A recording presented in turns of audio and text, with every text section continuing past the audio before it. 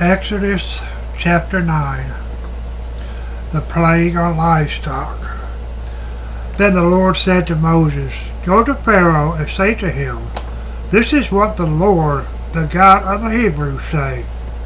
Let my people go so that they may worship me.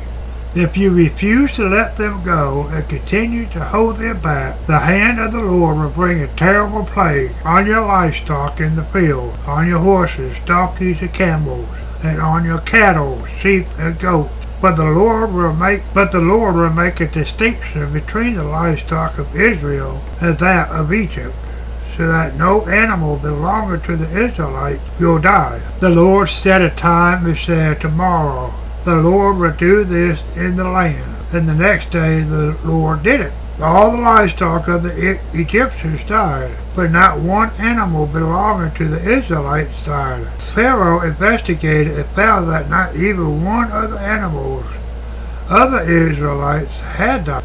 Yet his heart was unyielding, and he would not let the people go. The plague of boils. Then the Lord said to Moses and Aaron, "Take handfuls of soot from a furnace and have Moses toss it into the air in the presence of Pharaoh. It will become fine dust over the whole land of Egypt, and festering boils will break out on people and animals throughout the land." So they took soot from the furnace and stood before Pharaoh. Moses tossed it in the air, and festering boils broke out on people and animals. The magicians could not stand before Moses because of the boils that were on them and on all the Egyptians. But the Lord hardened Pharaoh's heart, and he would not listen to Moses and Aaron, just as the Lord had said to Moses. The plague of hail. Then the Lord said to Moses, "Get up early in the morning, confront Pharaoh, and say to him, This is what the Lord, the God of the Hebrews, say. Let my people go, so that they may worship me. For this time I will send the full force of my plagues against you and against your officials and your people. You may know that there is no one like me in all the earth. For by now I have stretched out my hand to you and your people with the plague that would have wiped you off the earth. But I have raised you up for this very purpose, that I might show you my power, and that my name might be proclaimed in all the earth. You still set yourself against my people and will not let them go. Therefore, at this time tomorrow, I will send the worst hailstorm that has ever befallen on Egypt, for the day it was founded till now. Give an order now to bring your livestock and everything you have in the field to a place of shelter, because the hail will fall on every person and animal that has not been brought in and is still out in the field, and they will die." Those officials of Pharaoh who feared the word of the Lord hurried to bring their slaves and the livestock inside. But those who ignored the word of the Lord let the slaves and livestock in the field. Then the Lord said to Moses, "Stretch out your hand toward the sky, so that all will fall all over Egypt, on people and animals, and on everything growing in the fields of Egypt." Then Moses stretched out his staff toward the sky. The Lord sent thunder and hail, and lightning flashed down to the ground. So the Lord rained hail on the land of Egypt. Hail fell and lightning flashed back and forth.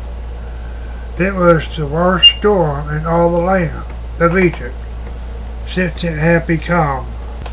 Throughout Egypt, hail struck everything in the fields, both people and animals.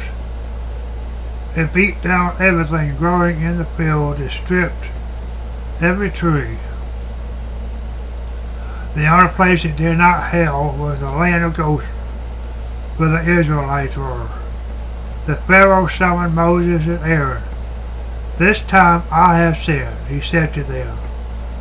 The Lord is in the right, and I and my people are in the wrong. Pray to the Lord that we have enough thunder and hail, and I will let you go. You don't have to stay any longer.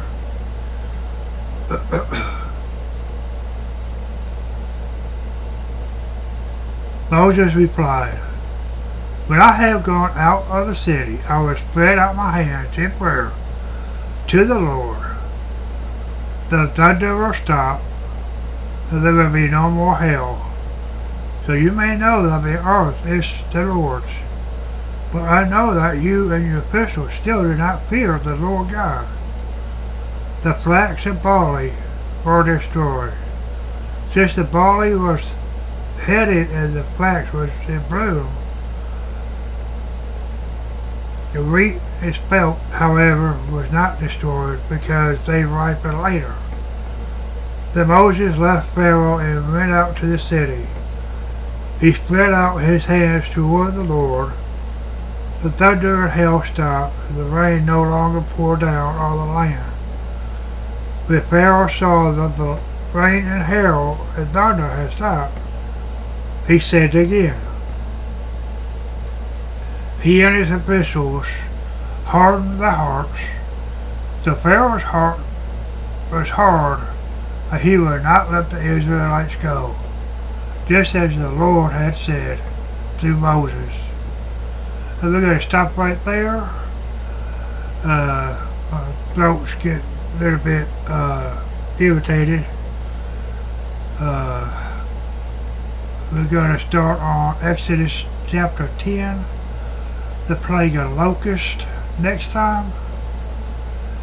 And until then, God bless.